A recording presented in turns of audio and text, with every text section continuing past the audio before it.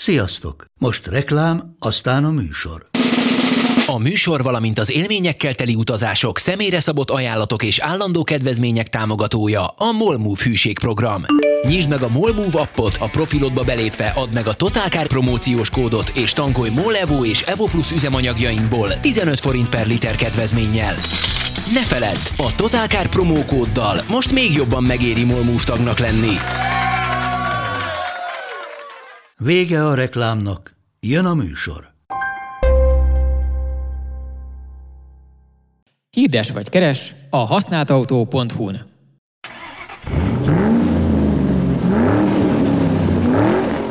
Ja, szóval, hogy te ittál már reggel? Hogyne? Nem alkohol, nem vizet, alkoholt. Igen, értem a kérdést, persze, hogy ittam. Borzasztó. Reptéren is, én sokat utaztam úgy, hogy hajnal, mármint, hogy az átszállás is hajnal, meg délelőtt. Meg voltak olyan görbeesték még annak idején, ilyen BGF Koli környékén, amikor így elindultunk, és másnap este volt vége, ami azt feltételezi, hogy reggel is ittunk. Nem tudom, nekem szerintem nem megy. Elképzelhetetlennek tartani. De a teste annyira lent van minden energiaszintem, hogy az alkohol így elpusztít, tehát hogy így taszítja a Hát én nem mondom, hogy minket nem pusztítottál, csak azt mondom, hogy volt ilyen. Én azt hiszem egyébként, hogy nincs olyan ember, aki reggel iszik életvitelszerűen, és nem pusztítja el az alkoholt. Igen, ez már abban a fázisban a koncepciója. Jó, de hogy élvezed, az elpusztít, hogy mit tudom én, hogy a munkanap után hazamegyek, és ledöntök egy sört, igen, akkor az úgy kellemesen ellazít, jutalom a nap végig. Az tök jól esik. Igen, viszont az, tehát nyilván hosszú távon ez is elpusztít, tehát hogyha mondjuk minden este megiszol egy 10%-os belgát, az lehet, hogy hosszú távon azért úgy káros, de mondjuk egy héten kétszer én azt mondom, hogy tök oké, de hogy reggel inni, az ilyen... Hát figyelj, alattunk van egy vegyesbolt, és egy szerintem szobafestő mázoló úriember. Elfasztrával érkeznek? Hát nyitás előtt ott van, és így... Egy elfasztrával érkezik? Nem egy elfasztrával. Akkor nem szobafestőmázoló, jegyezd meg, csak akkor lehet. Sokkal jobban megy. Tehát a reggeli tüske beütését nem lehet úgy... 1 kilométer, ez így. Szóval, hogy nem lehet reggeli tüskét beverni, ha autóval mész. Hát, illetve, igen. De egyébként... Szabályozás szempontjából valójában... De a szobafestőmázolóknak réges-régi sokkal jobban megy annál, mint hogy F-asztrával járjanak. Tehát nem azért tudom. Nem egy Kristófról beszélünk. Ha hozzám olyan brigád jön neki, aki nem F-asztrával érkezik, elküldeném őket, mert nem hiteles. Hozzá, igen, nem hiteles, csak biztos csak megjátsza magát, hogy... Mint bizonyára tudjátok, ugye van Magyarországon annak egyfajta hagyománya, hogy a gázszerelésből egész tisztességesen meg lehet élni. És nekem is van egy gázszerelő ismerősöm. Gémercivel jár? Másokhoz hasonlóan. Van Beta neve? A feleségét Andinak hívják? Nem, amennyire tudom, nem. És valóban jelenleg is gázszereléssel foglalkozik, illetve nem tudom, mert idén még az esedékes lerohadást nem hajtotta végre a gáz... Hogy hívják ezt a cirkónk? Kazán. A kazán, így van, a cirkónk. Márpedig sok ideje nincs, hiszen ha előbb-utóbb nem lesz gáz, akkor ugye addig kell lerohadnia, ameddig még működhetne. És az egész csak onnan jutott eszembe, hogy vele nagyon jókat beszélgettünk régen, ugye minden évben kellett találkoznunk, hiszen minden évben egyszer tönkrement az a kiváló borskazánunk, amit vásároltunk a pár éve, és eleinte arról mutogatott videókat, hogy milyen rohadt jó illegális gyorsulási versenyeken vett részt, az ilyen Lourdes-ház környéki galérinek volt lelkes látogató ő is. Egy több millió forintból megépített motorú, nagyon húzott Opel Astrával. F? Nem, sajnos nem. Valami modernebb. Nagyon fáj, hogy ezt kell mondanom, de nagyon fáj ezt hallani. Talán I? Valószínűleg. Az már nem igaz Astra. De az a lényeg, hogy nagyon a csávó is nagyon jó arc, és nagyon tisztességesen megcsinált volt az autó is. És mégiscsak hát legalább volt közös témánk addig, ameddig ő életre keltette a kazánt. És aztán a minap, amikor tavaly utoljára jött, akkor az történt, hogy kimentem elé kinyitni a kaput, hogy be tudjon jönni, és láttam, hogy egy Amperával érkezett, és mondtam, hogy mi az ördög, hát látom, hogy így márkahű, de hogy lehet, hogy elfajzott az egzotikus húzott autók irányából így. Veled beszélgetett, így. Igen. És aztán azt mondta, hogy nem. Nincs az, hogy kiveszett volna belőle a sebesség iránti szenvedély, csak hát, hogy az van, hogy nagyon sokat jár napközben, hiszen folyamatosan megy a lerohadt cirkók nyomában városszerte, és hogy erre igazából nem volt praktikus a szétépített húzott Astra, úgyhogy mit csinált? Néhány hónapot kihúzott ebben az amperában, nagyobb részt villannyal, és hogyha még egy hetet kibírt volna a kazánom, és a következő héten hívtam volna, akkor már a Teslájával jött volna.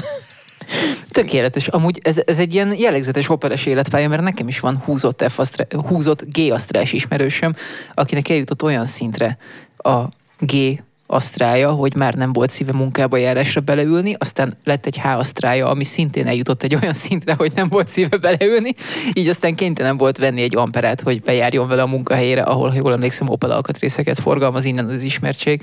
Szia Zoli, egyik Opeles lelkivezetőm.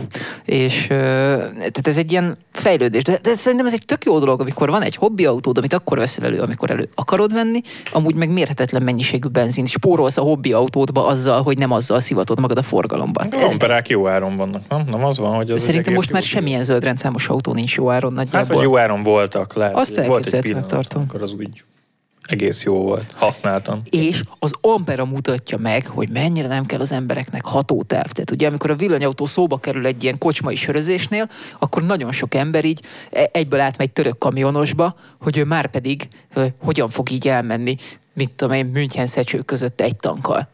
Ami, és mondjuk valljuk be, valóban. Ez egy gond. Igen, ez egy gond, ami egy évben egyszer fordul elő, és az év hátralévő 364 napján meg ugyanazt a 14 kilométert járod le. Reggel, meg este. De mi van, hogyha elterelik, és 16 lesz belőle? Szerintem az Ampera vég azért azt is megoldja. De így hidegebb napon is? De simán. Én múltkor amperáztam pár napot, mert most ezt fáj kimondani, de szervizben volt a Prius. Egy Toyota el tud romlani? Ne. Hát alattad? Szétracséztem. Na mindegy. És az történt, hogy kölcsönkértem Lali barátomnak az amperáját, aki néhány utcányra lakik tőlem, és hogy odaadta, és hogy egy ilyen tök jó élmény volt, hogy így elmentem vele bevásárolni, elvittem vele a gyereket babaúszásra, 3 faluval odébb, meg ilyenek, és hogy így tökre tudta az autó, és amúgy meg egy jól használható, kellemes méretű. Ezek a modern autók, ezek elképesztőek. Tényleg. Beülsz és jó. Beülsz és jó, igen. A Prius is ilyen alapvetően, csak hát meg kell csinálni az akkumulátorát. De nem tudom, te tervezel valamilyen zöldrendszámost beszerezni a Bianchi mellé? Hát mivel hogy a Bianchit sem nagyon használom, azon kívül, hogy hétvégente elmegyek vele ide-oda, meg így parkolóparádézni, meg felborítani majdnem. Hát én nagyon sok mindent tervezek, de ennek erős anyagi gátjai vannak. Amúgy most, hogy így 7 perc, 52 másodperce villog a rek, bekonferálod az adást? Meg hogy minek jöttünk ide? Jó lenne. Hát nézd, ha ragaszkodtok hozzá, végül is beszélhetünk róla. Mindenki azért, hogy nyomot hagyjon a világban. Most nem konferázunk, akkor hogy hagyunk nyomot a világban? Hát én úgy vagyok vele, hogy igazából nem a saját szobrunkat építjük az égéstérrel, hanem csak adni próbálunk. Nem, hát a vállalatét, így van. Lelkünk legévált lehetőség szerint. Mérhetetlen szeretettel köszöntünk minden kedves nézőt az égéstér valamilyen YouTube csatornája, vagy egyéb vizuális megjelenési form. Mi? Az a következő, mert akkor mondjad te, tessék. Igen, én megkér, hogy konferált fel, igen, és aztán utána belekotyog. Mindig ez van. Beleagregátorozik ráadásul. Erőforrás, igen. Azok előtt az összes lehetséges csatornánkon mindenkit igen nagy szeretettel köszöntünk. A stúdióban Petrány Máté és Turc Anti, és én a Karotta vagyok. És abból az alkalomból égésterezünk, hogy a múlt héten volt szakértő vendégünk, és az előttin is volt szakértő vendégünk, és megijedtünk, hogy egy kicsit elszakértősödünk, úgyhogy inkább próbáltunk most csapni egy olyat, hogy így összeráncigáltuk azokat az illetőket, akik vesztükre pont a stúdióban voltak, és nem találtak jó kibú volt, mint Gajdán Miki. És nem szakértők. Így van. Hát Miki szakértő, tehát... Eleve kiesett. Nem. Kicsit kilógott. Az igazsághoz hozzátartozik, hogy szerettük volna behívni, csak hát szakértői teendői nem engedték. Igen. Ezekben a percekben is kint szakért a stúdió falán túli nagyobbik helyiségben. Mi velünk pedig annyi minden történt, a szerencsésebbjével a kollektívának, aki nem egy híradó stúdióban van bezárva, illetve hátrevő részében, hogy tisztára van miről beszélgetni, bennem pedig őszinte az érdeklődés, hiszen én nem csinálok semmit. Így van, és ez a mai nap ezért egy ilyen súlyos adás lesz. Bizony. Mert hogy Porsche-kkal mentünk többen a stúdióból. Szám szerint 2. Nem, 3. 3? Te is Porsche-t elővetted Grétát? Én elvittem Grétát. Igen, tényleg nem volt lent. Így van. Legyen ez egy ilyen evolúciós folyamat. Induljunk Grétától, folytassuk a kammal, aztán majd meglátjuk, hogy hova jutunk. Greta visszament az anyaméhbe, mert ugye a Greta egy nagyon hosszú folyamat során épült, és több különböző helyen, de tulajdonképpen a két legnagyobb része az úgy nézett ki, hogy az egyik oldal, ami a hagyományos Porsche restaurálás része volt, az egy White Skiff nevű bicskei helyen történt. Tudom, hogy mit csinálnak. És a másik felét meg egy Drivetrain Innovation nevű egyébként magyar cég, akik Kecskemét környékén laktak a Ballószögi repülőtéren korábban, és most meg már Kecskemétre beköltöztek. És ők csinálták a nagy FESZ rendszerének a 85%-át körülbelül, és oda ment vissza azért, hogy a maradék 20%? Nem, hanem befejezni olyan jellegű dolgokat, amiket azért nem csináltunk meg korábban, mert vagy nem volt még teljesen kész és kitalálva, vagy ők tudják azóta jobban, tehát frissítenek szoftvert és firmware bizonyos dolgokon, illetve többször szóba került, hogy az az inverter, amiből Grétában van 2, az most már nagyságrendileg 40%-kal nagyobb áram leadására lenne képes, amit ugye egy az egyben nyomatéknak lehet megfeleltetni. És hát, hogy lehetne így aztán a jelenleg padon 330 Nm-es Grétából csinálni egy nagyságrendileg mondjuk 480 Nm környékét. És az a váltó szempontjából mindegy? Nem. A váltó szempontjából semmi sem mindegy, mert ennek ugye a gyári motorja, azt, ha jól emlékszem, 83 vagy 89 Nm. Nem, bocsánat, 123, összekeverem a teljesítménnyel, 123 Nm-es kiváló 2 literes szívómotorja volt, amit a kommentelők előszeretettel hívtak ipari műremeknek, hiszen ugye egy Porsche-ban van. Úgyhogy nem lehet szar. De ez nem egy elfajzott Volkswagen motor? De, ez egy még csak el se fajzott tulajdonképpen. Elnézést, hogy belemondhattam közben a telefonomba, csak oknyomozást folytatok a Svédországban ellopott sebességmérő kamerák ügyében, amelyek állítólag orosz megfigyelő drónokban kötöttek ki, és megfuttattam az ismerőseim között, hogy ki beszél ukránul, és végre van ukránul beszélő ember, így úgy tűnik, hogy fény derül a dologra. De most vissza a Porsche-hoz. Nekem egyébként az én sztori mindentől kezdve nem lesz nagyon érdekes, mert csak annyi történt, hogy eljöttem a szerkesztőségi mélygarázsba, beleültem, beindítottam, nem történt semmi, és elmentem vele Kecskemétre, közben nem történt semmi. És ott beálltam vele a DTI garázsába, és kiszálltam, úgyhogy nem történt semmi. Tehát egy tökéletes elektromos autózást hajtottam végre. Úgy működött, mint egy autó. Mint egy elektromos autó. Tekintve, hogy mennyi mindenből van ez összerakva, és mi ez igazából, ez is egy eredmény. Hát ez egy óriási eredmény, igen, és simán megoldotta ugye a Budapest-Kecskemétet, úgyhogy nem is frissen töltöttem, és simán megcsinálta volna oda-vissza is. Mentem Grétával, de nem tudom felidézni, hogy neki mi a töltöttségjelzője. Egy szép analóg műszer mutatja az akkuszázalékot, vagy valami digitális dolgot nem vettem észre? Nem. Teljesen benne vannak a gyári műszerei, és annyi történt, hogy ami korábban a benzinszintjelző volt, az most az akku töltöttséget jelzi. És amikor ugyanezzel a logikával. Elíritek a software update-tel a 400 Nm-t, akkor majd váltó újjáépítés és erősítés kezdődik, vagy mi itt a láncreakció? Nem, sőt, igazság szerint meg se beszéltük azt, hogy az inverter upgrade-nek beleugrunk-e, mert még senki, aki vezette a Grétát, vagy ült benne, még senki nem emlegette, hogy jó, ez csak lehetne egy kicsit erősebb, hanem mindenki úgy van vele, hogy bőven elég az is, amit most tud jelenleg, mert ugye egy könnyű régi Porsche-ról van szó, ami hát ugye ez most szinte mindene, tehát a csúcs teljesítménye is, és a csúcs nyomatéka is lényegében megegyezik az ezzel egyidős turbóval.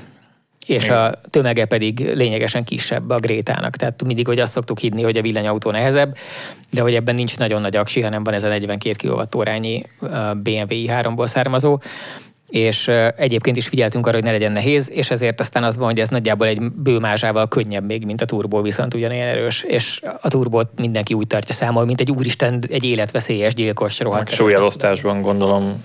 Súlyelosztásban javítottunk a helyzetet. Arról nem beszélve, hogy Gréta tehát hogy még a 996-os Porsche is egy nagyon pici autó, de hogyha az ember visszamegy azon a 4 generációt kb.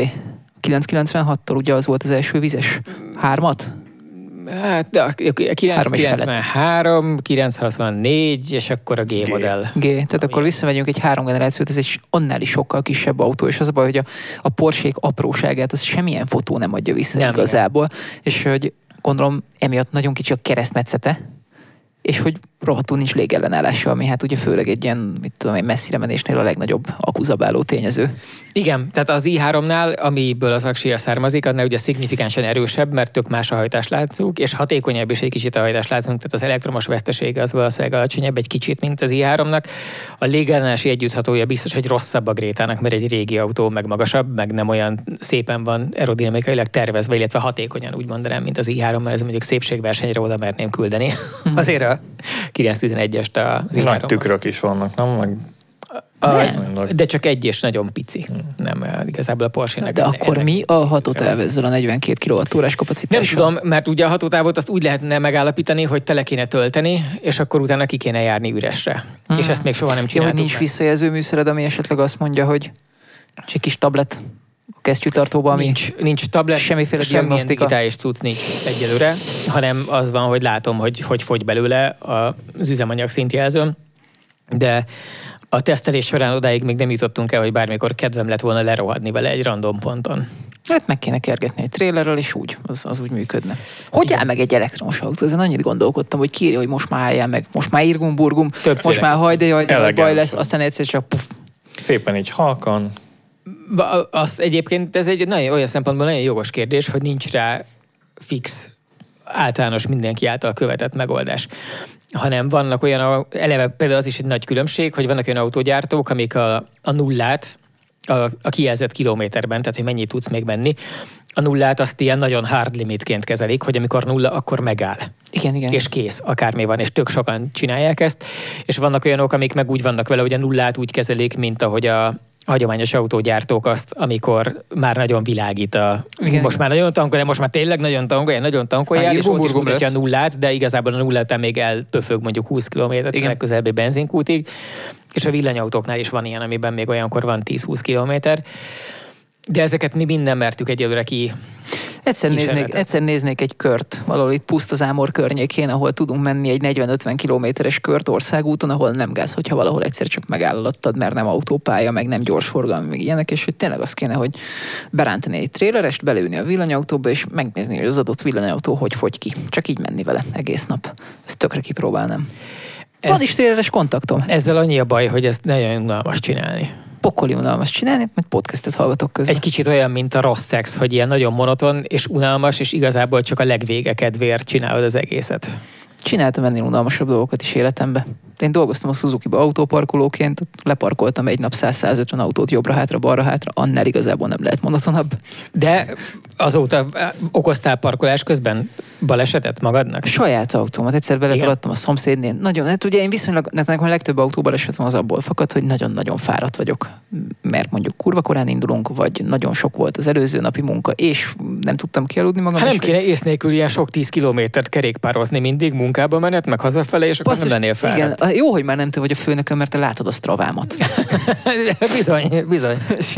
Amikor beugrom, eljövök dolgozni, és ez egy 27 kilométeres kör, miközben 9-re lakom, akkor az nehezen védhető. Mindegy. Van. Szóval, és aztán így sajnáltatja magát, hogy jaj, nagyon sok van a vállán, meg mindig forgatni kell, több napos projektek, a tulaj a pályán, jaj, de rossz idő volt, az fejben fárasztó, a fizikai fáradtsággal úgy nincs problémám, azt szerettem, de hogy itt a fejben elfáradással van a gond, és nekem a parkolási sérüléseim azok úgy szoktak észre, hogy mondjuk beletolatok a szomszédnéni kapujába a Priusszal, mert hogy nem vagyok képben eléggé. De mindegy is. Szóval, hogy akkor Gréta még nem állt meg. Gréta nem állt meg, és Grétát visszavittem, és igazából nem biztos, hogy erősebb lesz, mert én is attól félek, hogy eltörünk mindent a váltóban, és egy Porsche váltó drága, meg a féltengelyek se. Ez nem egy Volkswagen váltó amúgy? Nem. Ugyanaz a váltó van benne, ami a korabeli 911-ben volt mindenestül, csak kettő áttételen, tehát az 5 sebességes váltóból, tudom, hogy fokozatúnak kell mondani, abból csak kettőn változtattak, és a többi az még teljesen fogaskerék szinten is ugyanaz. De azt sem merem tönkretenni, és nyilván gondolkodtunk rajta, hogy ha azt szeretnénk, hogy hozzáméretezzünk mindent a várhatóan magasabb teljesítményhez, meg nyomatékhoz, akkor az lett volna az egyszerű megoldás, hogyha a turbónak a váltóját kapja meg. Nem. Nektek egy Audi váltóra van szükségetek, egy Audi Getrag váltóra. Meg az sem egy túl precíz váltó.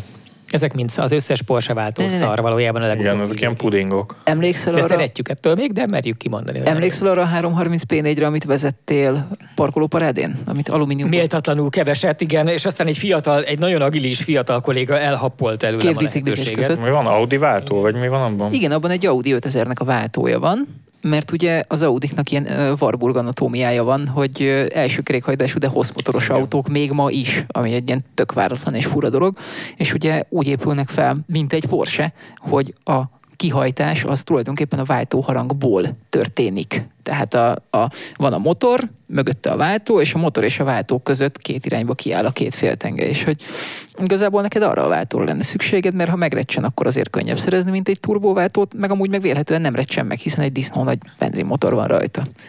Kevésbé autentikus, de szerintem autentikussággal amúgy sem lehet nagyon vádolni a Grétát. Szegény Gréta már amúgy is szét van blaszfemizálva.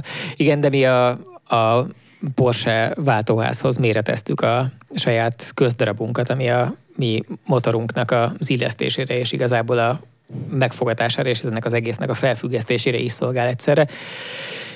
Szóval nem ez lesz, hanem például bekapcsoljuk rajta a regenerálós fékezést, ami eddig nem volt bekapcsolva, mert további értékes kilométerek. Így van, további értékes kilométerek, plusz az analóg vezethetőséghez hozzátartozik majd, hogy ugyanúgy lesz motorfék, mint ahogy eredetileg volt. Ugye ez több fokozatú?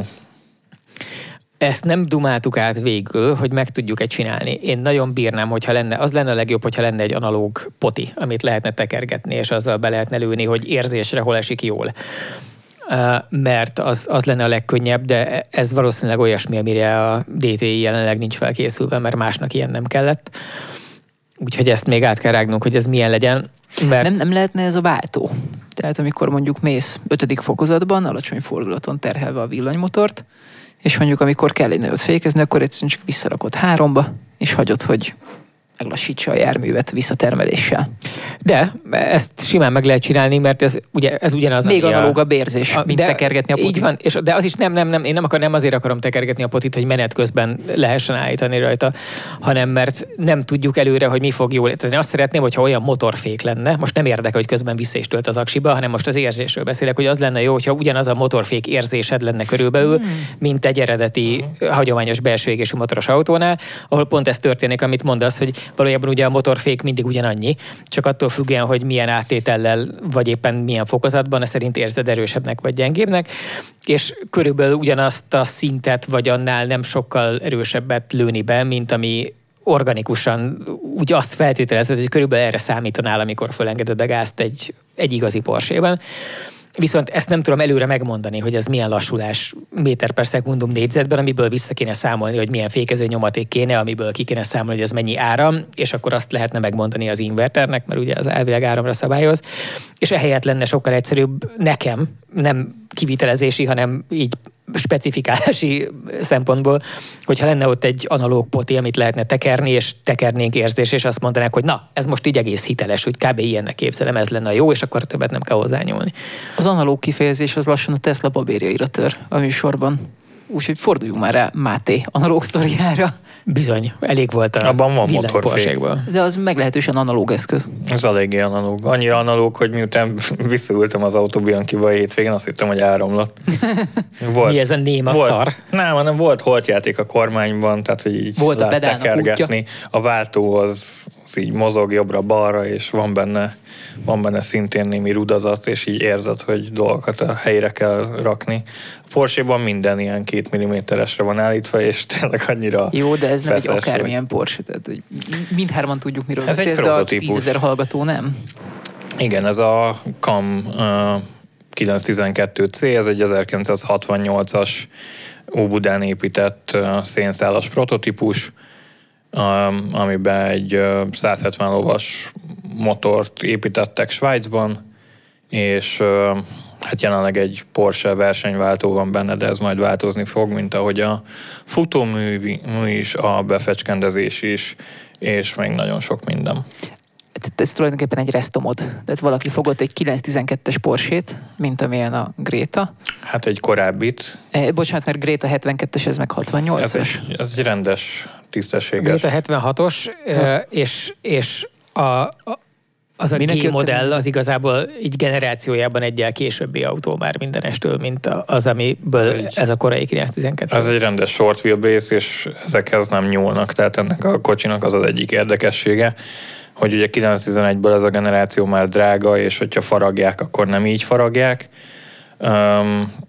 A későbbiek meg nagyobbak. Úgyhogy... És akkor még ennél nagyobb kultusza van, vagy létező kultusza van a még korábbi Porsche-nak, tehát a 911 előtti 356-oknak az átépítésének. Igen. Tehát azokból szoktak mindenféle outlaw autókat csinálni, ami nem az átlót jelenti, ugye, hanem a törvényen kívülit, és akkor úgy hívják műfajilag a széjjel tuningolt 356-os Porsche-kat. A Legóban van egy ilyen kifejezés, hogy illegal building techniques. És az mit jelent?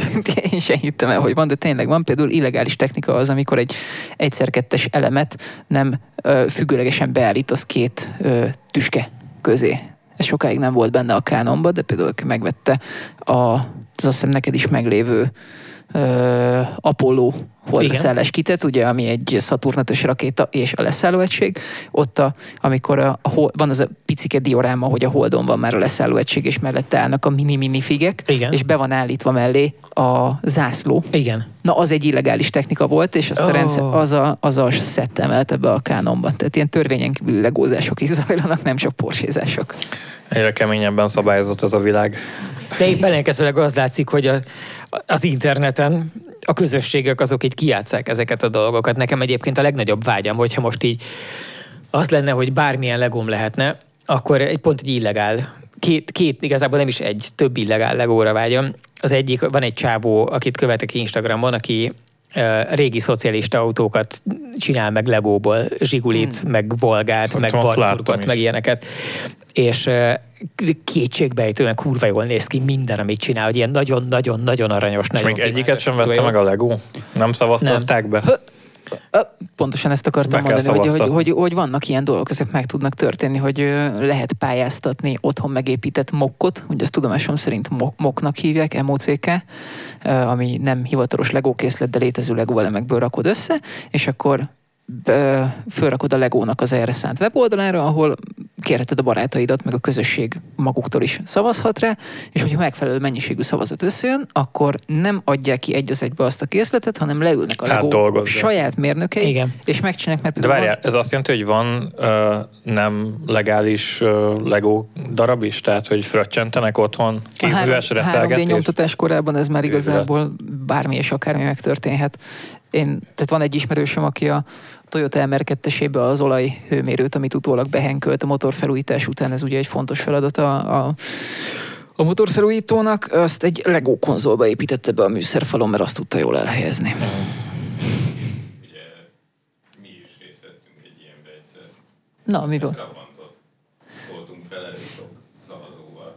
Tényleg a Trabant. Másfél-két évvel ezelőtt kb. Igen. Másfél-két éve. De nem nyert ezek szerint. Nem tudom, de az is sok lett. A magyar közösség ezeket általában kegyetlenül meg szokta csinálni. De ez nagyon érdekes, hogy tényleg átdolgozzák előtte. Tehát tudom, hát igen, mert a gyártási szempontból nem mindegy. És nem csak a gyártás, hanem ugye a Legónak vannak szabályai. Tehát a Saturn 5-ös rakéta az úgy van megcsinálva, hogy azzal az érdeklődő gyerekednek otthon el tudod mutogatni, hogy zajlott a holdra szállás, mert pontosan ott jönnek szét a rakétának a gyorsító fokozatai, pontosan úgy nyílik a hasznos raktér, ott van ezért is olyan felháborító, amikor az embernek olyan családja van, mint nekem, hogy én nagyon szívesen elmutogatnám, de nem érdekli őket, meg, és hiába szedném szét, hogy nézd, fiam, így válik szét, és de én a feleségemet már szerintem 3-szor lefárasztottam vele, és őt se érdekelte, de eljátszotta, hogy érdekes, ez egy tök kedves dolog, tehát ettől működik a házasságunk.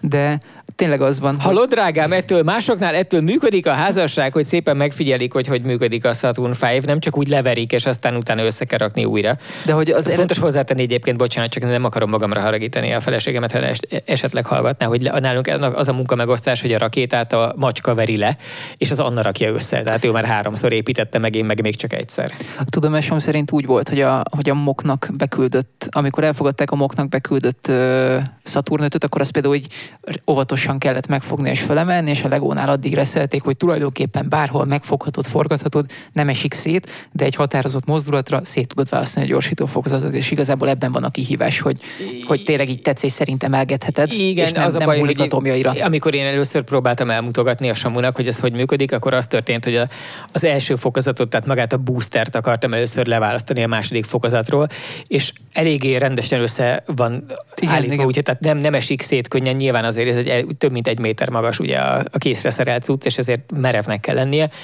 És így én úgy jártam, hogy mire elég erősen széthúztam ahhoz, hogy szétváljon, akkor annyi erő gyűlt a mozdulatba, hogy utána, ami viszont fölötte van, az mind szétrepült a pokorba, és így azóta sincs meg a hegye. Tehát megmutatja, hogy milyen nehéz a holdra szállás, meg az egész. Hogy... Igen. Az a kis antenna formájú cucc, ami valójában ugye nem antenna, hanem a menekülő rendszernek a kis rendszeren kívüli rakétácskája, segédrakétája, ami arra volt, hogy... Ha még lent a kilövés pillanatában történik a baj, hát, vagy akkor... onnan fölfelé menet, igen, akkor ugye azt tudta volna letépni tulajdonképpen a kis kabint, és elszáguldani a rakéta felül egy másik rakétával. De ha már ennyire Legó... Megmutatom ezt a zsúkat közben. Tessék, ilyeneket lehet készíteni. Ég. Ugye? És ez mind rendes Legó alkatrész. Ez mind rendes Legó. Úgy hívják, hogy Legostalgia, az Instának a neve, ha valaki rá akar keresni a Legó és a nostalgia szavakból. És van, mindenük van, de hát... Korrekt, és ráadásul a rendes színben. A színkód is, igen. Igen. Tényleg, így van, az ott egy illegális pickup, mert az Ford Mustangnak indult, csak Nyegleo egy PDF alapján gondolom átépítette pickupnak, F100-as pickupnak. Szép. Igen.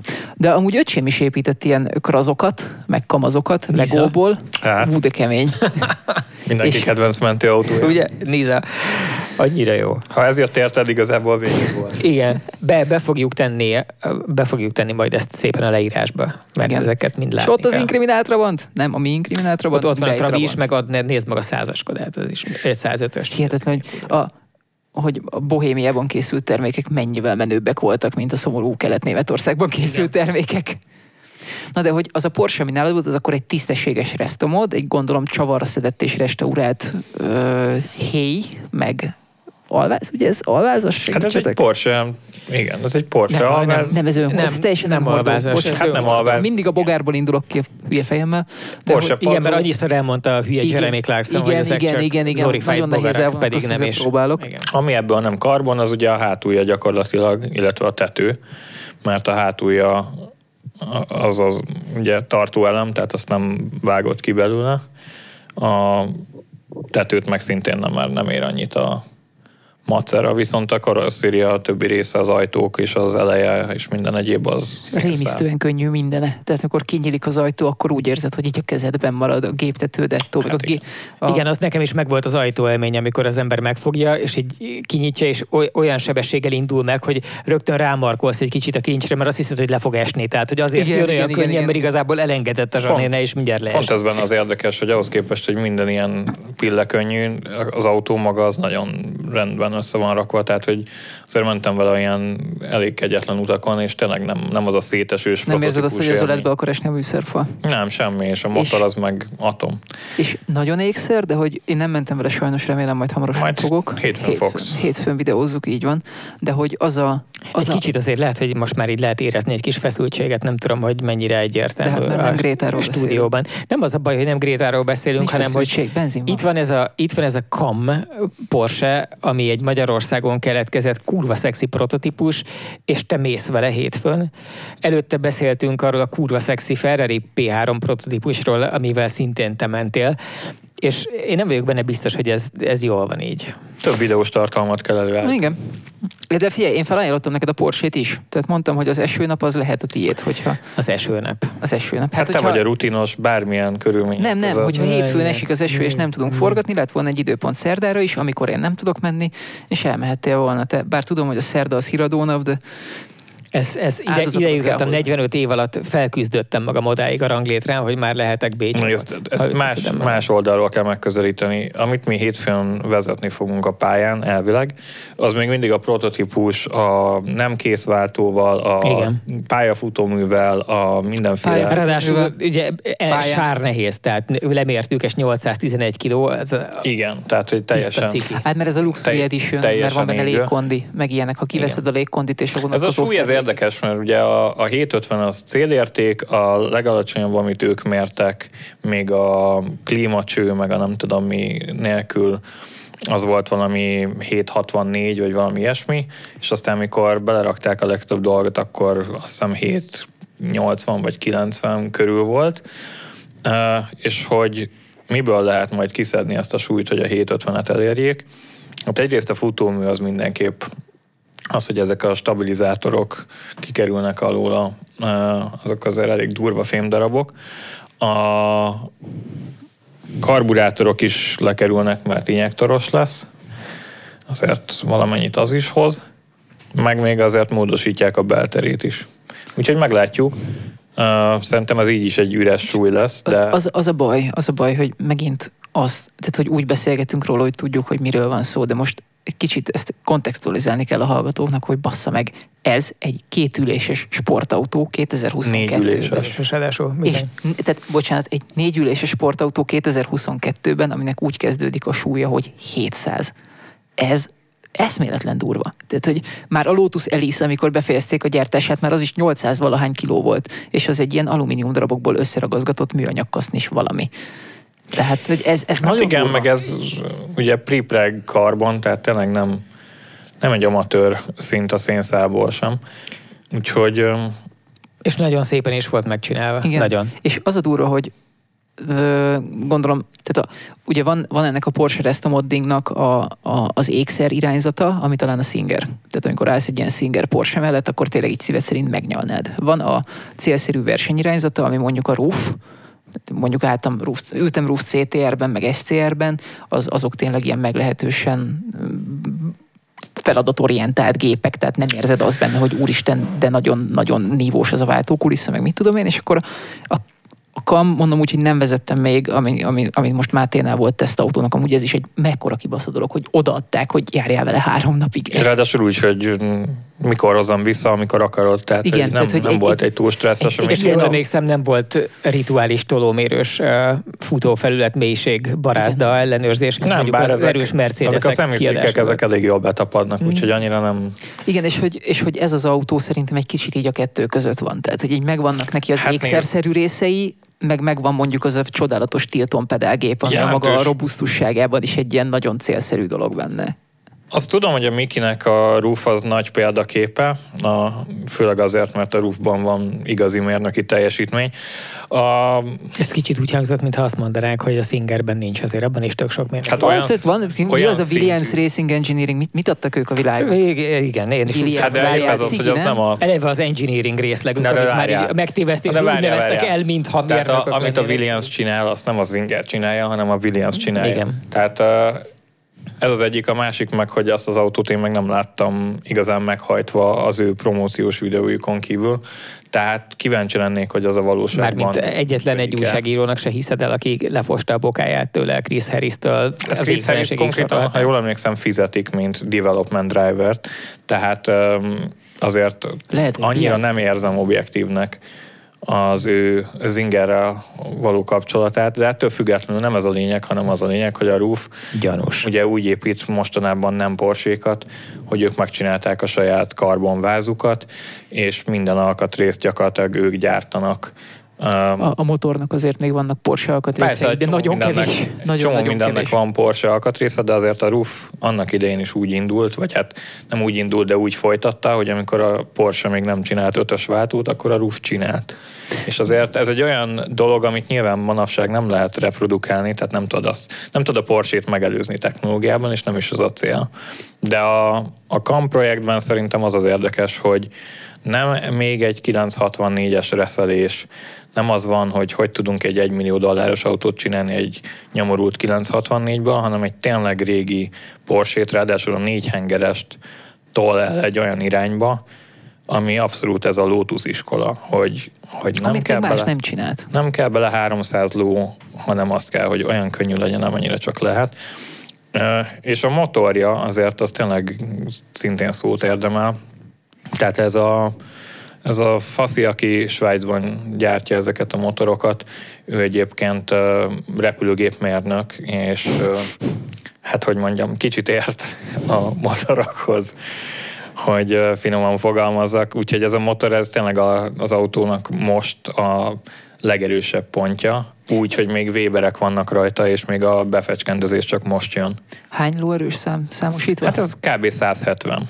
170 lóerő egy ilyen cirka, mondjuk azt most, hogy jelen állapotában 800 kilós autóhoz. Mondjuk 800-nak, igen. És azt beszélgettük Karottával, amikor megmértük itt a motorsport mérlegen a mélygarázsba, hogy a Carrera 2.7 RS, ami ugye az első Rennsport modell volt a cég palettáján, az 205 vagy 210 lóerő volt 975 kilóhoz. Tehát, hogy ennek az autónak a súlylóerő aránya ez közel ott van tényleg, mint egy Carrera 2.7 RS-nek, ami a maga korában az egyik legsúlyosabb. Hát és igen, és ez egy konzervatív tuning ráadásul, mert igazából ezt a motort, ez ugye most 2054 köbcenti, de ezt fel lehet vinni 2.2-esre, 2.3-asra, csak állítólag nem érdemes, mert hogy ott már a megbízhatóság rovására megy a felfúrás, de így 2 literesen tényleg egy viszonylag konzervatív tuning a 170 ló. És meddig forog? Hát figyelj, rá van írva, hogy 6800-ig forog, valójában nem 6800-ig forog, hanem ott adja le a teljesítmény maximumát. Én ilyen 7-2-3-ig forgattam, de az órája az nem tudja követni a motor tempóját, tehát majd az is az összes műszer ki lesz cserélve elvileg réginek kinéző, de modern egységekre, mert jelenleg a benzinszintmérő is, az olajnyomásmérő is, és a fordulatszámmérő is fals adatokat közvetít, a kilométeróra az nagyjából stimmel.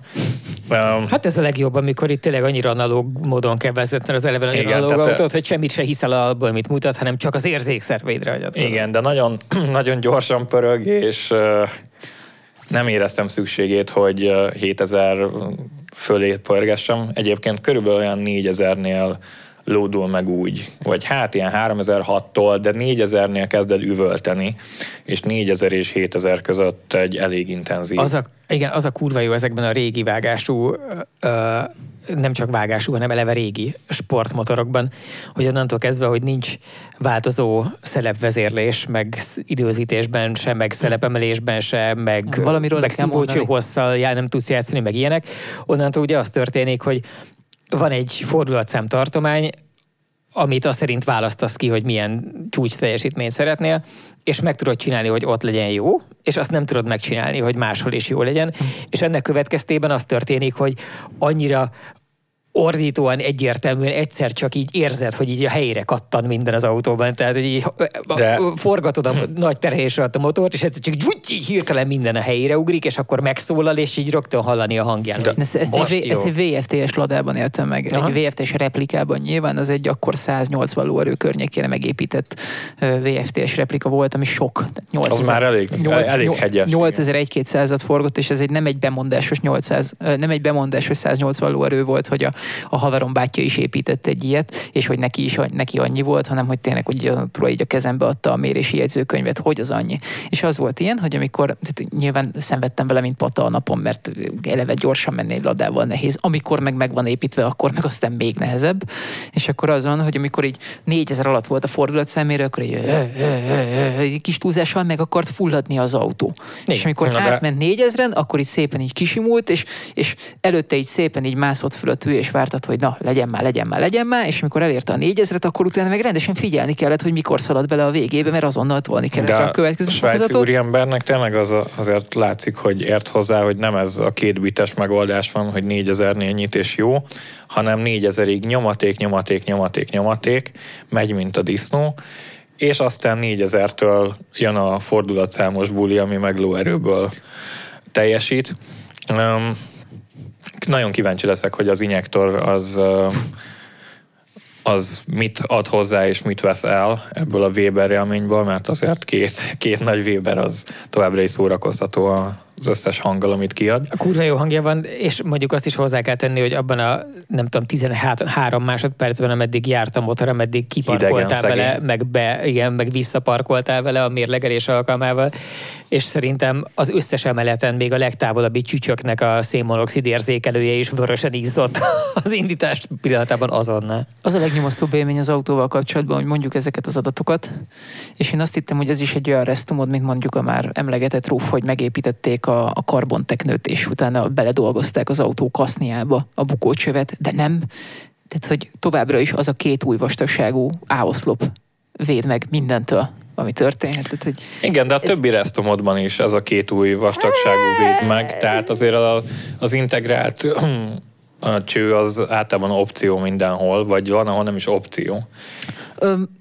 És akkor hadd meséljem el életem égését, amikor először találkoztam élőben RUF autóval. Azt lehet, hogy már mondtam égéstérbe, hogy kovályogtam ott a standon, első bálozó voltam, először voltam Genfbe. Igen, mert ugye Genfben nekik mindig van standjuk, és egy ilyen mindig egy kicsit ugyanolyan, hogy belépsz, nincs nagy zene, nincsenek van nagy plakátok, autó semmi. És ámulsz. Van 5 autó, és ámulsz, és odalép hozzád mindig egy csaj ilyen kis csokis, meg fahéjas sütivel, és tehát ugye egy nagyon kellemes élmény oda menni, mert ott nem lóerőhegyek vannak, meg nem ilyen óriási karbonszárnyak, hanem egy ilyen családias hangulat. Családias hangulat, és beszélhelyettük, és olyannyira családias a hangulat, hogy amikor beültettek a CTR-be, az RUF bácsi felesége volt. És ez a beszélgetés is úgy indult, hogy mentem, és oda mentem egy ilyen joviális öltönyösen, hogy jó napot kívánok, ön itt dolgozik?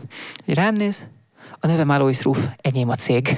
És álltam ott megfagyva, érted, és utána tök jó korrekten elbeszélgetni. Szilvia a felesége, egy magas hölgy. Igen, és hogy ott beszélgettünk a cég dolgairól, itt nyilván közben olyan vörös voltam, hogy a Pantone skálán olyan szín már nincs, és akkor neki ott beszélnie kellett egy lehetséges ügyféllel, és akkor átpasszolt a feleségét, hogy jöjjön fiatalember, hát üljön be az autóba, és akkor a CTR még annyira prototípus volt, hogy a műszerfal fölött volt egy lyuk, ahol kiláttál az első futót. Szerintem én is ott voltam abban az évben egyébként.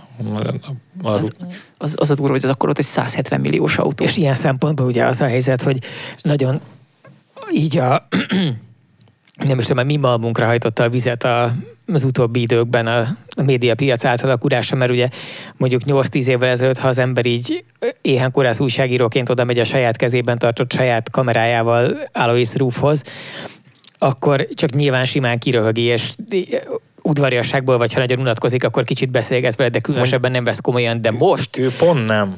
De most már nagyon komolyan kell venni ezeket a gyanús egyszemélyes tábor saját kezébe beszélő illetőket, hiszen nem tudhatod, hogy nem egy nagyon fontos Minecraft influencer. 2 milliárd követővel. Igen, 2 milliárd követője van csak a TikTokon, és másik 4 milliárd. Rufék ennél sokkal barátságosabbak, tehát szerintem náluk nincs nagy dinamikaváltás ilyen szempontból, de értem, hogy mit mondasz, persze. Abban az évben nem forgattam a standjukon, a következő évben viszont forgattam, amikor ugye kijött az SCR, ez ugyanaz a platform, csak egy szénnéhevített szívómotorral, ugye a CTR az a C-csoport Turbo RUF, az SCR az meg valamelyik kisebb géposztálynak a rövidítés. Az 500 ló, vagy valami ilyesmi? Az egészséges 500 ló, a CTR meg több mint 700 valamennyi, ilyen 1100 kilós fürdőkádba. Nyilván az is egy meglehetősen rémisztő dolog, de nem is ez a lényeg.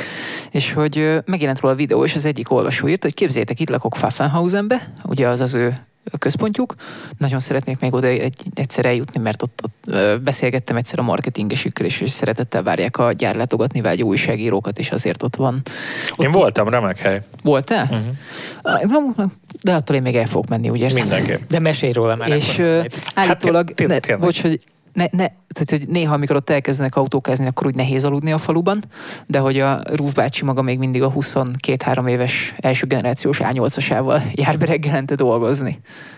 Hát olyan a hely, ahogy elképzeled, hogy tényleg ott van a benzinkút, ami már nem a családé, de attól még ott van, és akkor ott vannak ilyen hangárok, meg ott az egész szervizcsarnok, és mész tankolni, mert kell, és beáll eléd a RUF prototípus, mert azt is meg kell tankolni, és akkor, ha már ott a RUF prototípus, akkor követed, de ez nincs megbeszélve, csak ugyanannál a kútnál kötöttetek ki aznap reggel, és akkor bemész, és hát úgy néz ki, mint egy ilyen nagyobb méretű garázs, teljesen amatőr felhangokkal, csak az a különbség, hogy középen ilyen szénszálas tabok vannak, amik köré a saját váltóikat és mindenféle dolgaikat a sarokban esztergálva építik be. És hát tényleg meg közben restaurálnak ugye ilyen közepesen régi roofokat, tehát a középmotorosoktól kezdve a Yellowbird-ökig mindenből van. Meg a Yellowbird prototípus is ott van, mert azzal szoktak járkálni, tehát hogy az nem egy ilyen kiállítási tárgy, hanem az ilyen járkálós. Az első Yellowbird, a híres, a magazinos, mindenki által fotózott Roden Trackers. Igen, az. És tudjátok, hogy honnan indult az egész? Ezt pár hónapja olvastam, hogy állítólag tehát hogy ez egy autószerviz volt a benzinkút mellett, és valaki a környéken összetört egy 356-os Porsche-t, és a biztosító társaság leírta, hogy ebből már nem lesz autó, és Ruffnak az apukája, tehát a most élő Alois Ruffnak az apukája vásárolta meg, hogy valamit alkudozott a biztosító társasággal, hogy hát lehet, hogy ő mégis tudna belőle valamit csinálni, és akkor hát nyilván ilyen saját felelősségre, kis pénzért azt csinálsz vele, amit akarsz, és hogy az volt az első Ruff, egy árokból mentett ripityára tört 356-os. Ami vicces a Ruff sztorival kapcsolatban, vagy amit nagyon szerettem, ilyen fun fact, hogy volt ez a pletyka régen, hogy ők annyira jóban vannak a Porsche-val, hogy kapják az üres kasznikat, és akkor azzal azt csinálnak, amit akarnak. És mondta az öreg, hogy ez 80-as évekig hát így is volt, de akkor a Porsche bevezetett egy olyan rendszert, amiben nem lehet csak így kiemelni autókat, plusz a modern építések, ami nem a saját karbonvázas egyedi kaszni, hanem ami átépített Porsche alap, abból kénytelenek ugyanúgy megvenni a magas felszereltségűt, mert a kábelezésre szükségük van, tehát nem tudnak fapados 911-eket venni, hanem kell nekik a, nem tudom, GTS vagy akármi napfénytetős kábel köteg, úgyhogy mondta, hogy ugyanúgy hát valami kedvezménnyel nyilván, de hogy ugyanúgy a dealernél veszik a donorokat most de már. ha úgyis maguknak esztergálják a fogaskereket a váltóhoz, akkor miért nem húznak oda 2 tyúkbelet, ahova kell nekik? Szerintem a modern infotainment rendszerhez valószínűleg ők nem elég erősek ezen Igazából a téren. Érdekes, mert a Ruffnak nyilván van tuning cég ágazata. Tehát bevihetette a szabványos aktuális Porsche-dat, vagy a 10 éves Porsche-dat, hogy figyeljetek, ebben még kéne 100, 150, 200, 300 lóerő, megoldják.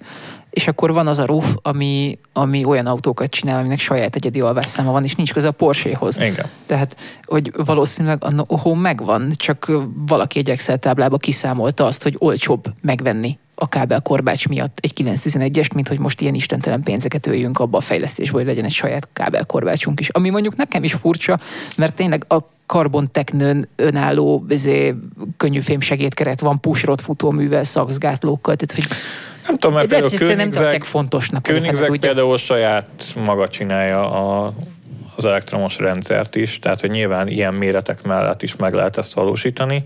A Rimac is. Hát nyilván. Mindent. Jó, igen. de mondjuk az... Pont igen. a Rimacnál ez nagyon meglepő. Igen.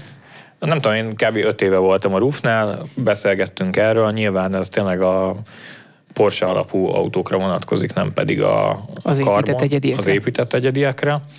De mondták, hogy ez sajnos nincs már így, hogy csak arra így. nem kérdeztél rá, hogy a francba van ez a jogvédelemmel? Mert ugye a Porsche volt az első gyártó, hogy amikor mondjuk 10-15 éve a kínai gyártók felemelkedni, és ugye még nem voltak jó dizájnereik, még nem vásárolták fel az európai autóipar szakembereit, ezért minden kínai autó úgy nézett ki, hogy mondjuk egy X5-ös BMW eleje volt rajta, meg egy Opel Astra hátulja, meg mit tudom én, és hogy valami... Gondolsz, hogy miért nem perli a Porsche? És hogy volt egy balhé abból, hogy a Porsche lett az első autógyártó, ami a Boxstert, egy ilyen kínai mock-up miatt, hogy a Boxstert benevezték 3D-s védjegynek. Tehát, hogy az a forma, az az övék. Nem tudom, hogy ez pontosan hogy zajlik, hogy bemérik egy ilyen nagy géppel, és akkor meg kellett... Tehát ezt más autógyártók is csinálják. De hogy a Boxster volt az első ilyen a kínaiak emelkedése miatt, és hogy a Porsche, az hogy áll ehhez a kérdéshez, hogy megengedni? Hát, hogy annyit hozzátesztek a mi legendákhoz, nyugodtan másolgassátok, mert egyszer ezt megkérdeztem a standon, és ott azt mondták, hogy hát nézd meg a CTR, milliméterében sem egyezik nem, a 930-assal. Tehát, hogy nem tudnád azt rátenni. A Freeman Thomas rajzolta, és innentől kezdve nem egy Porsche. De egyébként meg a rövid válasz az, hogy nyilván 100 éves családi barátok a Porsche familiával, és ezért fel sem merül az, hogy ők miért ne csinálhatnának ilyet. A másik meg az, hogyha a biznisz úgy épült fel 50 éven át, hogy 911-eket meg egyéb Porsche-kat módosítottak, amik nyilván megtartották nagyjából a 911 formájukat, akkor az, hogy 5 éve elkezdtek 911-nek tűnő, de nem 911 alapú autókat gyártani, az már nem igazán. Amiből gondolom egy évben eladnak 12-t. Körülbelül. Igen. Ebben nincs cirkusz. Ez nem harap olyan nagyot azért a Porsche tortájába. Végül is igen, ez jogos, ezt megadom. De most már akkor ketten vallottunk azzal kapcsolatban, hogy milyen Porsche élményünk volt mostanában, és te csak ilyen beszélgető társként veszel részt, miközben valójában sokkal többet mentél gyors Porsche-val, mint bármelyik. Hát én nézegettem Grétát, meg nézegettem a CAM 912-t, tehát abba úgy passzívan tudtam csak becsatlakozni. Amúgy megvezettem az új GT3 RS-t, ráadásul versenypályán, és teljes pályán, tehát nem volt kibójázva meg ilyenek, ami egy egészen döbbenetes. Azt tényleg azt is írtam a cikkben, meg azt is mondtam a videóban, hogy azért kevés autó marad meg úgy, hogy így beleülsz, és így fel tudod idézni mindenét, hogy milyen volt, de a GT3 RS az olyan, hogy azt így fel tudod idézni, hogy milyen nem volt. Túl nagy az autó? Nem, az semmilyen irányba se túl, az úgy pont jó, ahogy ki van találva. Amiről nem tudok nyilatkozni országúton, mert valószínűleg országúton azért nem annyira nagyon jó vele, de versenypályán amatőrként az benne a csodálatos, hogy amikor beleül a Bergmeister, és kimegy vele a Nordschleife-ére, akkor megy vele egy 649-et, vagy mennyit? Valami nevetségeset. Nevetségeset megy vele, igen, azt hiszem 3 másodpercre van a GT2 RS-ről, ami több mint 200 lóerővel erősebb nála, de hogy még így is, és beleül egy olyan ember, mint én, aki nem tud, de nagyon szeret vezetni, és engem meg szórakoztat. Tehát, hogy nem érzem azt, hogy egy ilyen borzasztó, steril akármi, ami csak így körbevisz egy pályán rengeteg elektronikai segédlettel. Mert amúgy nyilván körbevisz egy pályán rengeteg elektronikai segédlettel. Hát igen, ez van a modern Ferrari-kkal is. Csak közben élvezed. Nagyon tudják, élvezetes. hogy kinek készül, és pont az a lényeg, hogy mindenkinek szórakoztató legyen. Majd csinál a tuning divízió valami RS MR-t, vagy nem tudom mit, és akkor az kicsit csúnyább lesz a határon, de igen. És tényleg az, hogy az autónak minden porcikán érzed, hogy ez az utolsó utáni nüanszokról szól. Tehát amikor így elmondja a fejlesztőmérnök, hát igen, ezekkel az aktív aerodinamikai elemekkel 2,5 métert tudunk faragni a féktávon 200-ról, és akkor így elgondolkozol rajta, hogy de hát micsoda 2,5 méter, és akkor így rájössz, hogy de hát igazából egy versenypályán most itt Silverstone-ba 3-szor vettünk féktávot 200 fölül. Az 3-szor 2,5 méter, és mondjuk mész 20 kört. Akkor azok már hát nagyon súlyos. Ha valaki tudja, hogy mit számít 2 mm, akkor az a Porsche. Igen, és ez benne a legcsodálatosabb, hogy az autónak minden porcikája ezt így mutatja, hogy nem alibiztek semmit. Hogy... Az érdekes nekem a GT3 RS-ben, meg a GT2-ben, meg az összes ilyen kemény Porsche-ban, hogy minden generáció többet kap meg akár a versenyautóból, akár mondjuk a GT2 RS-ből. Tehát, hogy most a GT3 RS az olyan dolgokat hoz, amit régen csak a GT2 RS kapott meg, mert egyszerűen annyi pénzért tudták megvalósítani. És most már oké, hogy közben felment a GT3 ára is, mert az is folyamatosan megy felfelé. És nem lehet belőle eleget csinálni. De hogy tényleg az van, hogy most már a GT3 is ilyen nevetséges technológiákkal van tele, és aztán az RS aztán végképp. Igen, és még erre jön a GT2, ami majd nyilván még közelebb lesz a versenyautókhoz. Igen, és tényleg az a durva, hogy valamit a vásárlókörben fordult. Tehát a Jason Camisának volt erről egy remek fejtegetése, hogy ezekre a kis szériás rendsport Porsche-kra egész egyszerűen több éves várólisták vannak. Tehát nekem van olyan ismerősöm, akinek így vár a pénz a bankszámláján, hogy ő venne egy GT4 RS-t, még akár dealer markuppal, vagy akármivel együtt. És remélem nem forintban tette félre annak idején. Nem, és hogy általában eddig 4 ország kereskedése pattintotta vissza, hogy bocs, nincs autó. Szerintem 2 dolog van. És igazából emellett meg állítólag a szabvány Porsche-k, tehát mondjuk egy KRR vagy KRR4, az meg nem megy úgy. Persze, az emberek egész egyszerűen ezeket ezek nagyon különleges, nagyon ritka és pokoli drága Porsche-ket akarják megvenni, de jobban, mint valaha. Egyrészt nagyon durván felépítették a hype-ot, tehát hogy az egész internetes jelenléte a Porsche-nak az elmúlt mondjuk 10 évben nagyon okosan ki lett találva, és tele van vele a YouTube. A másik meg az egyszerű tény, hogy tényleg ezek a Porsék így kulcsra készen olyan időket mennek, amiket más autók nem. És tényleg az van, hogy árérték arányosan mondjuk egy GT3 RS, de akár egy sima GT3 is egy elképesztő deal. Tehát az, hogy a Porsche tényleg motorsport így belerakja ezt a tudást ezekbe az autókba, és aztán olyan köridőket lehet vele menni közepes tehetséggel, mint sokkal-sokkal drágább autókkal.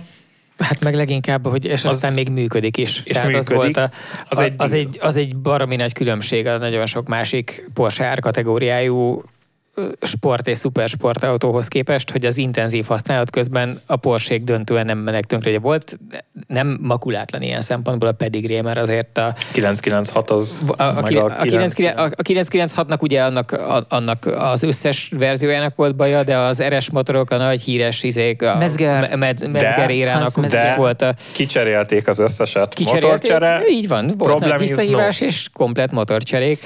De az a lényeg, hogy voltam egyszer egy a Michelin szokott ilyen újságíró korrumpálási céllal tart minden autógyár, nem csak a Michelin, de szokott igen ilyen gumitesztnek hívott olyan pályanapokat szervezni, amikor kibérelnek néhány napra, hétvégére valamilyen versenypályát, jellemzően valahol az Emirátusok környékén, mert ugye ott megbízhatóan jó idő van egyrészt, másrészt a gazdag emberek jól tartásában nagy rutin van a helyieknél, és akkor oda szállítják régebben az újságírókat, mostanában inkább az influencereket és tiktokereket, hogy megtapasztalják, hogy milyen jó érzés egy Michelin gumival menni, és hát hogy nem ugye általában ezeket a Michelin gumikat ilyenkor Lamborghinikre, meg Porsékre, meg Ferrarikre, meg ilyenekre szokták fölpakolni. És amikor voltam a Michelinnek az ilyenjén, akkor ott teljesen véletlenül forgattam, és már nagyon, nagyon közel volt a napnak a vége, és a legtöbben már haza is mentek, mert ilyen buszok vitték haza az embereket több turnusban, és már nem nagyon volt ott senki, és úgy kezdték összepakolni a pályát, és én még ott próbáltam a naplementében egyszemélyes tápként fölvenni pár képet, és így mellém kóvájgott valami ember, mert próbálta, volt ott kint egy Gumbert Apollo, nem tudom, hogy emlékeztek. Hogyne, az Audi. Ez az agyig fújt Audi motoros járlomani prototípusra emlékeztető. Egy nagyon sokan nagyon szerették, és volt az Apollo, és az Apollo... nem szerette, hogy hajtották, tudtam, hogy ott eléggé elolvad benne minden. Na hát ez is az apropóból állt ott éppen a pályának azon a részén, hogy nem vett részt már, kikerült a rotációból, ahogy ezt mondták ott a helyszínen.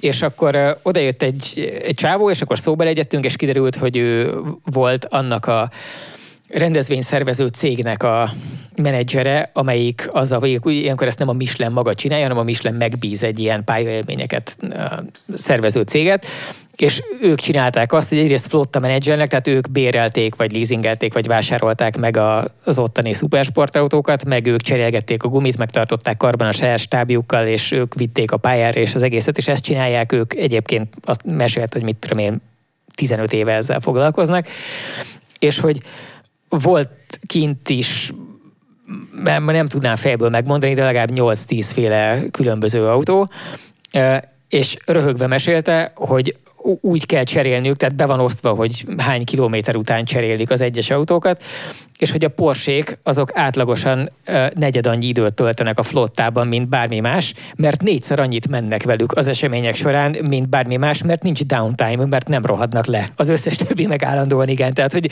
sokkal többet lehet őket használni, mert az van, hogy a nap elején beleültetik a fogalom nélküli youtubereket és egyéb influencereket, hogy akkor tessék, baszassad neki, édesfiam, és a Porsék ilyen egykedvűen megoldják. Nekem ez akkor tudatosult igazán keményen, amikor részt vettem pár hónapja szintén egy ilyen influencer autóztatáson Isztambulban, ahol kiraktak egy 911 Turbo S-t launch control autónak. Ez 600 nagyon sok lóerő, meg 800 még több newtonméter, összkerékhajtás, PDK váltó, nem robban fel. És az van, hogy ez az autó állott a versenyaszfalton, a nagyon tapadós gumikon, beülsz egy instruktor mellé, akkor azt mondja, hogy figyelj, kitámasztod a gázt, kitámasztod a féket, és mikor följön, hogy launch control activated, akkor elengeded a gázt. És akkor így fölgyorsít a 100-ig, és utána beletaposol úgy a fékbe, hogy átrugod a tűzlemezen, és megállsz. És akkor ezt megmutatja az instruktor, majd te megcsináltad 3-szor. Most a mi turnusunkban 40 ember vett részt, tehát, hogy mondjuk volt, aki többet ment, volt, aki kevesebbet, de mondjuk azt, hogy 40 ember alatt 4-szer robbantották rá azt az irdatlan teljesítményt a hajtásláncra, és azt az autót nem cserélték. Az autó az egész nap kint állt, és így vettem fel a jeleneteket, beszéltem ott a kamerában, meg vágóképeztem, és így rendszeresen ezt mondta, hogy egész álló nap. Nem csináltak vele semmit. Így néha vittek bele benzint, meg ilyenek, de hogy köszönöm szépen így. Hát figyelj, más autókról is igaz, tehát azért a GT3 az elég sokat segített ezen, hogy mondjuk egy R8 is kiforrott legyen, meg az összes többi ilyen. Azt tudtam, konkrétan a Porsche-tól átvették az R8-ba. És hát azt nem tudom. De az biztos, hogy a Porsche-nál azért van róla elképzelés egy versenykörül. Tehát az, hogy a Nürburgring 24-en ők mindig ott vannak, mondjuk az Audi is, meg a többiek is ott vannak, meg a BMW is ott van, meg a Mercedes is ott van. Tehát azért az AMG GT is kapja ott az ívet, meg is nyerték, nem tudom mikor, pár éve volt egy szép dobogós 1-2-3. De tényleg az van, hogy azért ők tudják, hogy az extrém terhelés alatt mi az, ami elfárad, és mire oda jutnak, hogy a versenyautó, ami ugye a legnagyobb prioritás, az kész, és akkor itt az ideje az utcai eresnek, igazából visszatekerik 80%-ra, és azt még mindig nem tudod elpusztítani. Igen, és a mentalitás, amivel nekiállnak a feladatnak. Oké, elfogadtuk, adott a motor, de hol lehetne még egy kicsit nyerni? Aerodinamika. Jó, de mit csináljunk az aerodinamikával? Hát már az előző is rohadt jó volt. Nem tudom. Sok lett elől a lengőkar, mert tudod, most már nem McPhersonos elől, hanem kettős keresztlengőkaros futómű van benne. Mi lenne, ha szárnyformájú lenne, és az is leszorító erőt csinálna? Hát tök jó ötlet, és megcsinálják, baszki. Ez az, hogy szárnyformájúak a lengőkarok, és ez az, hogy drágább lett az összes ilyen, és ezért tudják ezeket a dolgokat belerakni. Tehát tényleg elköltik rá az emberek a pénzt, és ezért a Porsche is megteheti, hogy komolyabb technikát alkalmaz. Hát én most ilyen áfa előtt ilyen 130-40 millió forintot Hát meg, hogy nem kapsz, ugye? Tehát, hogy igen, de hát ha kapnál, akkor ilyen 130-140 millió forint mielőtt rájön a áfa, ami egyetlen autóért felfoghatatlanul sok pénz. De tényleg kriminálisan sok. Ha már GT3-as Porsche-k, a CAM 912C az hát egyrészt azért lett ilyen pályaorientált és kemény közúton, mert a Miki ízlése szerint készült. Másrészt a Miki ízlése az azért alakult így, mert neki az egyik autója jelenleg épp egy 996 GT3 Club Sport, és hát azt mondta, hogy az nagyjából hasonlóan viselkedik közúton. Nagyon szép autó egyébként, egy kicsit így az elemei elállnak, mert az előző tulaj neki nyomta valamilyen pályán, de ugye a Club Sportban benne van a bukócső, minden, a kagylóülések, úgyhogy hát az is egy pérencemos történet. Ja, a Bigi Robi, aki most már pár versenyautót azért végigült, meg volt itt az égéstérben is, és hogy az alapvetően tud vezetni, és kérdeztem tőle, hogy ő akkor vezetett először Porsche-t, amikor vezette a Mikinek ezt a klubsportját, és azt mondta, hogy nem tudta elképzelni, hogy autó ilyen lehet. Pedig vezetett már ezt, azt na mindegy. Állítólag Miki el akarja adni, úgyhogy kezeket fel. Rakjuk össze cégesnek, mindenki bedob pénzt, és akkor megveszünk. Van ennek hagyománya. Ez egy nagy cég, a Total Car már vásárolt hasonló jelleggel autót, amikor a szerkesztőségi Zsigulit vettük meg valamikor. Cégautónak? Körül. Cégautó volt, és egy darabig használtuk is, de aztán valahogy nem történt a Total Car Zsigulival? Mi lett vele? Eladtuk.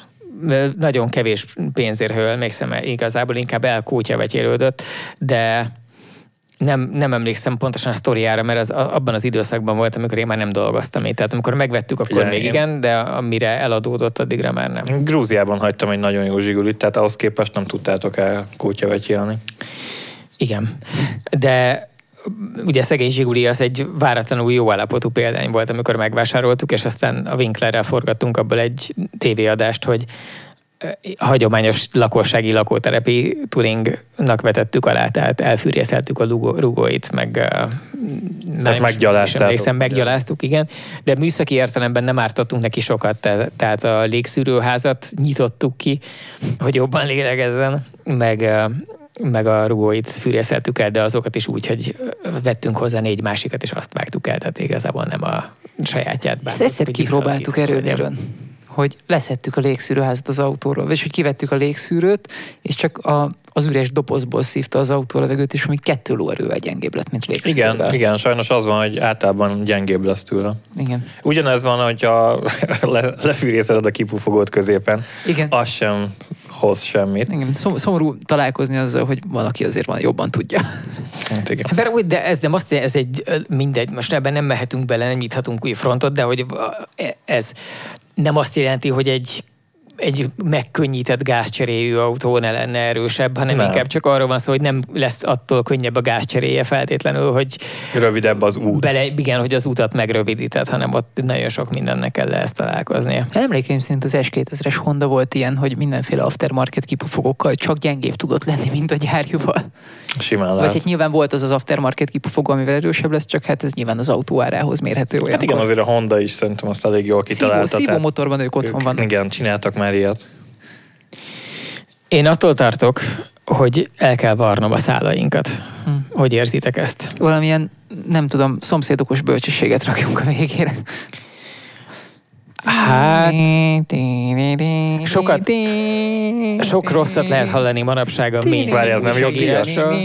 Azért búdolom szor. És fölrakjuk a YouTube-ra, és aztán rögtön copyright claimet ütnek rá a robotok. Ez nagy kegyetlen világot élünk nagyon. Igazából ez csak egy olyan pályaválasztási tanácsadás tudhat lenni, hogy még tényleg egyelőre még igaz az, vagy legalábbis hármunkra ezek szerint igaz volt, hogy az embernek anélkül, hogy térdre kéne vetnie magát tehetős állampolgárok előtt, igazából csak úgy lehet Porsche-je, hogy vagy megkeresi rá a pénzt valamilyen rendes szakmával, ha ért hozzá, vagy el kell mennie újságírónak. Én mondjuk sose készültem újságírónak, nem tudom, hogy kötöttem ki itt. De... Én meg nem vagyok egy Porsche mániákus egyébként, tehát én mást vennék. De örülök, hogy de van. Végül is, tehát így csipesszel az orrodon, kicsit eltartott kis ujjal, azért letolta ezt a 3 munkanapot. A Calm azt tetszene. Igen. Nem, nekem minden nap, tudod, amikor az ember azon gondolkodik, hogy mit nem fog ma venni, akkor én mindig a 2 autó között törlődöm, hogy a Honda NSX-et nem fogom megvenni soha, vagy a 911-es Porsche-t nem veszem meg soha, és azt hiszem, hogy inkább a Honda NSX-et nem veszem meg soha, de ha véletlen 911-est nem vennék, akkor is ugyanolyan boldog lennék képzeletben. Hát akkor talán ez legyen a záró bölcsességünk, hogy az elérhetetlen álmaink őrizgetése. És... Illetve, hogy túl nagyok a modern Porsche-k. Hogyan már? Igen? Dehogy is. De. Az a baj, hogy tehát tényleg, hogyha vennék, akkor ilyen 996 vagy valami ilyesmi, tehát hogy méretben... Állítólag az a jó az égés térben, hogy az ugye hagyományosan olyan, mint egy rendes kocsmai beszélgetés, hogy ez az a pont, amikor így belátnák, hogy bassza meg, akkor mégsem megyünk még hozzá, és így szólnánk, hogy főúr, még egy kört legyen szíves, mert még fölmerült, hogy túl nagyok. Szerintem van a baráció, amit a Máté mond, mert állítólag az András Preuninger, aki ezt a GT részleget vezeti, mellesen megszállott mountain bike-os, olyan bringája van, mint nekem. Vagy hát, neked van olyan bringád, mint András Preuninger. Hát igen, Na de. Hát csak a fizetését kell reprodukálnod. Hát ez látod, hogy reprodukálja, hiszen megengedheti magának ugyanazt a kerékpárt. Nem tudom. Ugyanolyan autót vezet. Milyen dílt kötött? A két sávú ugyanaz, hiszen az Antis munkaidőben GT Porsét vezet, és ugyanolyan bicikliút is van. Na de. Véletlen? Alig. Coincidence? Szóval, hogy a Preuninger is azt mondja, hogy a 997-es GT3 szerinte a legjobb, mert hogy abban már az még egy nagyon kicsi és nagyon könnyű autó. Az mindig megdöbbenek, hogy annak a tengelytávja, az a Smart Roadster tengelytávja igazából, csak sokkal nagyobbak a túlnyúlásai, és hogy abban már van 4 literes Metzger motor nagyon sok lóerővel. Csak azt nem tudom, hogy akkor Lamborghiniből miért a nagy kéne. Mert a Lamborghini az egy póz, és azt meg pózolni, akkor azt meg már vagy csinálod, vagy nem csinálod. Meg jók a kései Aventadorok, tehát ez a 4 kerék kormányzás, ez sokat segít. Egyetlen Lambót vezettem, ami az Urus volt, amit sokan nem is fogadnak Szinte el. ugyanaz. Összkerék kormányzásos. Így van. És sokan nem is fogadják el Lamborghininek, én se, de... Szép Audi. Szép. Mondjuk ebben a ligában még akár szépnek is mondhatjuk. Én az Urusnak csak azért örülök, mert egyszer, amikor sétáltunk a karantén idején, nem tudom, hogy nektek is volt olyan időszakotok az első Covid pánik idején, amikor a nagy igazi karanténok voltak, és hogy akkor még az ember máshogy vette komolyan ezt az egészet, és mi rituálisan elmentünk sétálni mindig, mert szép idő volt, és nagyon fontos volt, hogy ne legyünk bezárva egész nap oda. Rebel. Hát nekem ez volt az év, amikor 3000 kilométert bicikliztem a Pilisben. Na, és mi meg az Annával sétálni jártunk, és egyszer az egyik budai hegyen láttunk egy ház előtt állni egy úruszt, és mondtam már messziről, hogy úristen, mi az a borzalom, de aztán persze megvolt, hogy igazából mi, és amikor közel értünk, akkor az Anna így nézte, hogy van rajta valami furcsa, és feltűnt neki, hogy ezen az autón értelmetlenül nagy kerék van, és fék, miközben 22. Ő egyébként nem mélyen autóbuzi, hanem igen, csak így akkor is feltűnt. És oda ment mellé, és legugolt, hogy megnézze, és így hirtelen az történt, hogy a feleségem összeugrott. Tehát olyan lett, mint hogy egy ilyen kerti törpévé varázsolódott volna az úrusznak a féknyerge mellett, és rájöttem, hogy én összekötöttem az életemet egy nővel, aki kisebb, mint egy féknyereg. Ez nagyon durva. De igen, és valamilyen szinten indokolt is, mert az autó az azt hiszem 2,3 tonna, ehhez majdnem 700 lóerő? De várjál, most jött ki a tuningolt verzió. Igen, a SV. Performante, vagy hogy hívják? SV, vagy nem SV. Szerintem a Performante az. Könnyebb. Urus Performante. Arra emlékszem, hogy amikor kipróbáltuk Dániában az egyik tannisztesztem még Csikóssal, akkor az maradt meg nagyon, hogy nyilván kipróbáltuk az ebédvezérlést, launch control, és... Elnézést szeretnék kérni minden kedves hallgatótól, amiért nem voltam elég határozott, amikor elkezdtünk elbúcsúzni ezelőtt néhány perccel, éreztem, hogy akkor kellett volna. És az autó olyat csinált, hogy száraz meleg aszfalton, amikor leszállt, ugye ez a szokásos fékesgázos rajtautomatikás indulás volt, és akkor elindult, az autó kicsapta magát így néhány fokot oldalra, majd mentünk 20 métert keresztbe állóhelyből, és mikor visszamentünk, akkor a langymeleg Pirelliknek a nyomai bele voltak kenve. 4 darab egymás mellett az aszfaltba. Pedig azt hiszem a hátsó gumi az 3,25-30. Jó az a motor egyébként.